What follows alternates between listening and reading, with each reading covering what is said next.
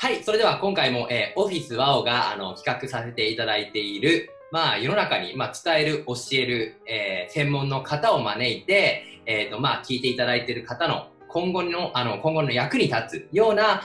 ものを配信していきたいと、今回も思っております。そして、今回もですね、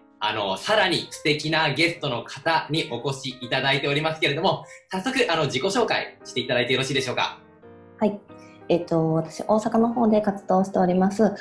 個人さんに向けてだったりとか、あとは企業を考えてらっしゃる方、あとは個人サロンの方に向けて開業のサポートだったり、ということをさせていただいてます。本間理恵と申します。よろしくお願いいたします。よろしくお願いいたします。お願いします。はい。本間さんの、今、自己紹介の中にほぼほぼやっていることが盛り込まれてはいるんですが、その活動の目標でもいいですし、それとは離れてもいいんですけれども、今、本間さんが描いている夢とか目標あったら教えてください。そうですね。私自身やっぱりまだなんですけど、結婚したりとか女性って出産したりとかでいろいろ変わると思うんですけども、職業だったり場所だったり、選択できる自由っていうことが本当の自由だなっていうことをすごく思うので、それを選べる自由を持つ方を多く輩出していきたいなっていうのが自分の目標ですね。なるほど。今、選択する自由ということがキーワードであったんですけれども、人生において自由な選択を増やすために何が必要だと本間さんはお考えですか？そうですね。やっぱり自分力だったりとか、今って働き方がいろいろある中で何の仕事をするかとかどこでするかっていうのもすごく大きいと思うんですけど、その方自身のブランディングっていうまでもないんですけど、その人が持つ個性とかをすごく生かしていけるような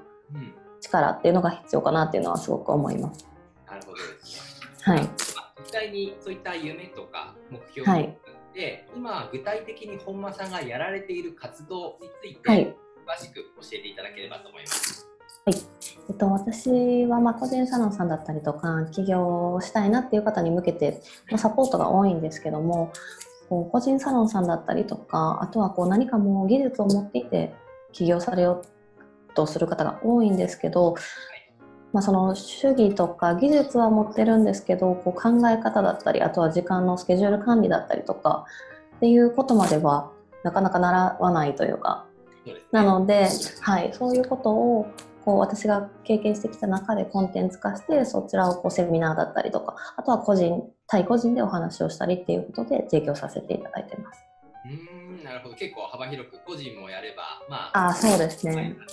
ともやってらっしゃるんですね。今実際にこういった活動を始めて、サロンを経営してたりとか、サロンをはじめとした企業支援みたいなことっていうのは、大体いつぐらいから始まっていったものなんですかね。そうですね。起業というか自分がサロンをオープンしたのが、3年前、4年前ぐらいになるんですけども、そうなんですよ。意外と最近なんですけど、こういうサポートとかは本当やってみようかなっていうのが2年前ぐらいからで、ちゃんとコンテンツ化してなんていうんですか、サポートしていくっていうのは1年前ぐらいから本格的にやり始めました。今ちょっとお伺いした感じだと、3、4年前ぐらいから個人でサロンを始めて、2年前ぐらいからちょっとサポートしようかなみたいな、2年前ぐらいからしっかりそれを形としてというか行ってっていうふうに、今おっしゃっていただいたんですが、まずその最初の、自分のサロンをそもそも始めたきっかけから聞いていいですか？そうですね。自分が始めたきっかけっていうのが自分でもともと何かお仕事をしたいなっていうのはあったんですけど、それ聞いちゃっていいですか？やりたい前っていうの前職は私アパレルの販売員をしてたんですよ。確かにそう言われるともうそうなんです。だったんですけど、誰でもできる仕事であるっていうのと、先がちょっと怖い仕事だなっていう。私20代で大学卒業して入ったんですけど、先輩方を見てても、40歳の先輩ってなかなかいらっしゃらなくって、これはちょっと大変そうだなっていうことで、はい、手に職をつけたいなということでこう何かこう手に職がつけるような職業を探してた中で、エステティシャンっていうことを見つけて、そこから学校に行って、でその学校の先生に自分でやらないと意味ないよって言われたんですよ。なるほど。はい、そうです。なんか自分でやった方がいいと思うよって、やっぱり小さい部屋借りてもできるしっていうことを言われて、で自分でも考える中で自分で何かをしたかったなっていうことがあったので、だったら小さいところからでも始めてみようと思って始めました。なるほど。じゃあ実際にその始めていった中で、はい、その最初やっぱり苦労ってありましたか、自分で始めて。そうですね、なんか私本当に計画性がなかったというか、お店を開いたらお客さんは来てくれると思ってたので、でもそんなわけがなくて、全然お客様も来てくださらない、もはや私がサロンをしてることをご近所さんも知らないみたいなことがあってそうなんですよ。っていうことがあって、こうアプローチの仕方だったりとか、こうお客様、どういうお客様を求めているかっていうことも自分自身がちゃんと発信をしてなかったので、っていうところでこう集客っていうことには一番悩みました。じゃあ集客悩んでいたのを、はい、その克服できたというか解決できた。はい、そうですね、こう自分でお仕事やっていく中でいろんな方とお会いしたりとか、あとは、その私の集客というかの先生がいるんですけど、その方に教えていただいて、はい、ウェブ集客っていうことをやっぱり一人で立ち上げてる方ってすごいお金があるわけじゃなかったりとかするので、お金をできるだけ使わずウェブ集客でお客さんを新規獲得していくっていうことを教えていただいて、でそこからこうウェブからの予約が入るようになって、リピーターさんだったりとか、そこからのご紹介だったりっていう風に増えていきました。なるほど。はい、やっぱりできる人というかプロに教わったっていうところがでかいですね。そうですね、そこは大きかったと思います。じゃあご自身のそのサロンが軌道に乗り始めて、どこから自分が経営じゃなくてのみならずその人がやることを始めようかなと思ったんですか？それが本当に2年前ぐらいなんですけど、こうせっかく技術もあってあるんだったらやりたいっていう人はいるんじゃないのっていうことを別のエステサロンのオーナーさんに言われたんですよ。その方もスクール的なことをされてる方で、でそれだったらりーちゃんもやってみた方がいいんじゃない、きっと求めてる人がいるかなっていうので、一応そのスクールとしてのコンテンツは作ってたんですけど、本当に教えるだけっていう感じだったんですね。ただ自分自身も主義だけ持っててもダメだったっていうことはすごく経験してるので、それだったらもっとこ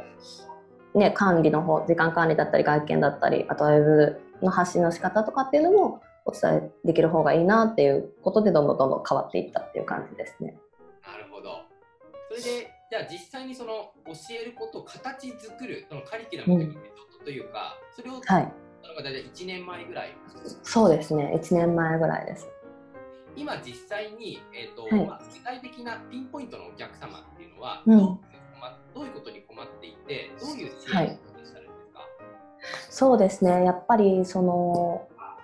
今一番困ってる方とかは、こう自分がこうエステを始めるとか何か起業を始めるっていう時にやっぱり発信をしてくださいってなったっていう中で、こう周りの目が気になるとか、なんか今までねそんな何もしてこなかった人が急にそんなこと始めてって言われたらどうしようみたいな、なんかそこをまずちょっと自分の気持ち的に変わってもらったりとか、やっぱりこうお仕事としてやっていくっていう、こう意識改革的なことが、そうですね、結構大変ですね。なんか何回も何回もお伝えするというか、同じこと何回も伝えてっていうところ。そうですね。はい。じゃあ、ちょっとこの後に聞こうと思ったんですけれども、こう支援をしていく中での困難なところって、やっぱり同じことを何回も伝えるっていうところですか？それ以外もあったりしますか？そうですね、あとはこうお伝えしてる中でもこう人それぞれやっぱりやってきた職歴だったりとか、お仕事職歴とか関わってきた方とかが違うので、こうそれぞれできることできないことがあるんですけど、そこをこう他の、チームでやることもあるんですよ。この一人一人でだいたい個人でやるんですけど、こうちょっと時にこうグループワーク的な感じで集まってもらってやることがあるんですけど、その時に他の人と比べてしまって、あの人ができてるとか私はこれができてないとかでモチベーションがすごい下がってしまって、良かれと思ってやったことがすごくマイナスになってしまったとか、はい、そこのこうモチベーションをこう維持してもらう、コントロールしてもらう力をつけるまでが結構苦戦しますね。苦戦してますか。はい。それってやっぱりそのモチベーション維持のために今まで、本間さんがこれやったら結構そのあるクライアントの方に効果的だったとか、なんか具体的な方法ってあったりしますか？そうですね、なんかやっぱり結構こうモチベーションが下がる方ってこう周りと比べて何ができない何ができてないってこうできないところにすごくフォーカスをしていくんですけど、その中でもちょっとでもできたこと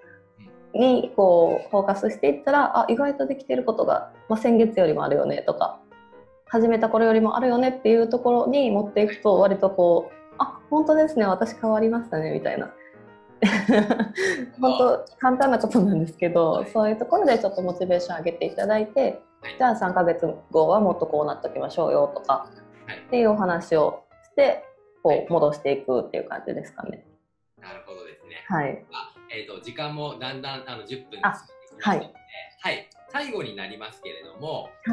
今一番伝えたい方に伝えたいメッセージを好きなようにお伝えいただければと思います。ぜひどうぞ。今やっぱりその個人さんでされてる方だったりとか、こう起業したい、こう何か変わりたいっていう方、こう何から始めたらいいかわからないっていうことがすごく多いと思うんですけど、こうそのサポートがぜひしていけたらなっていうふうに思うので、こう自分でできるだけこう情報を取りに行ったりとか、いろんな方と会うようにしていってほしいなっていうのはすごく思います。ちょっと勇気を出してというか、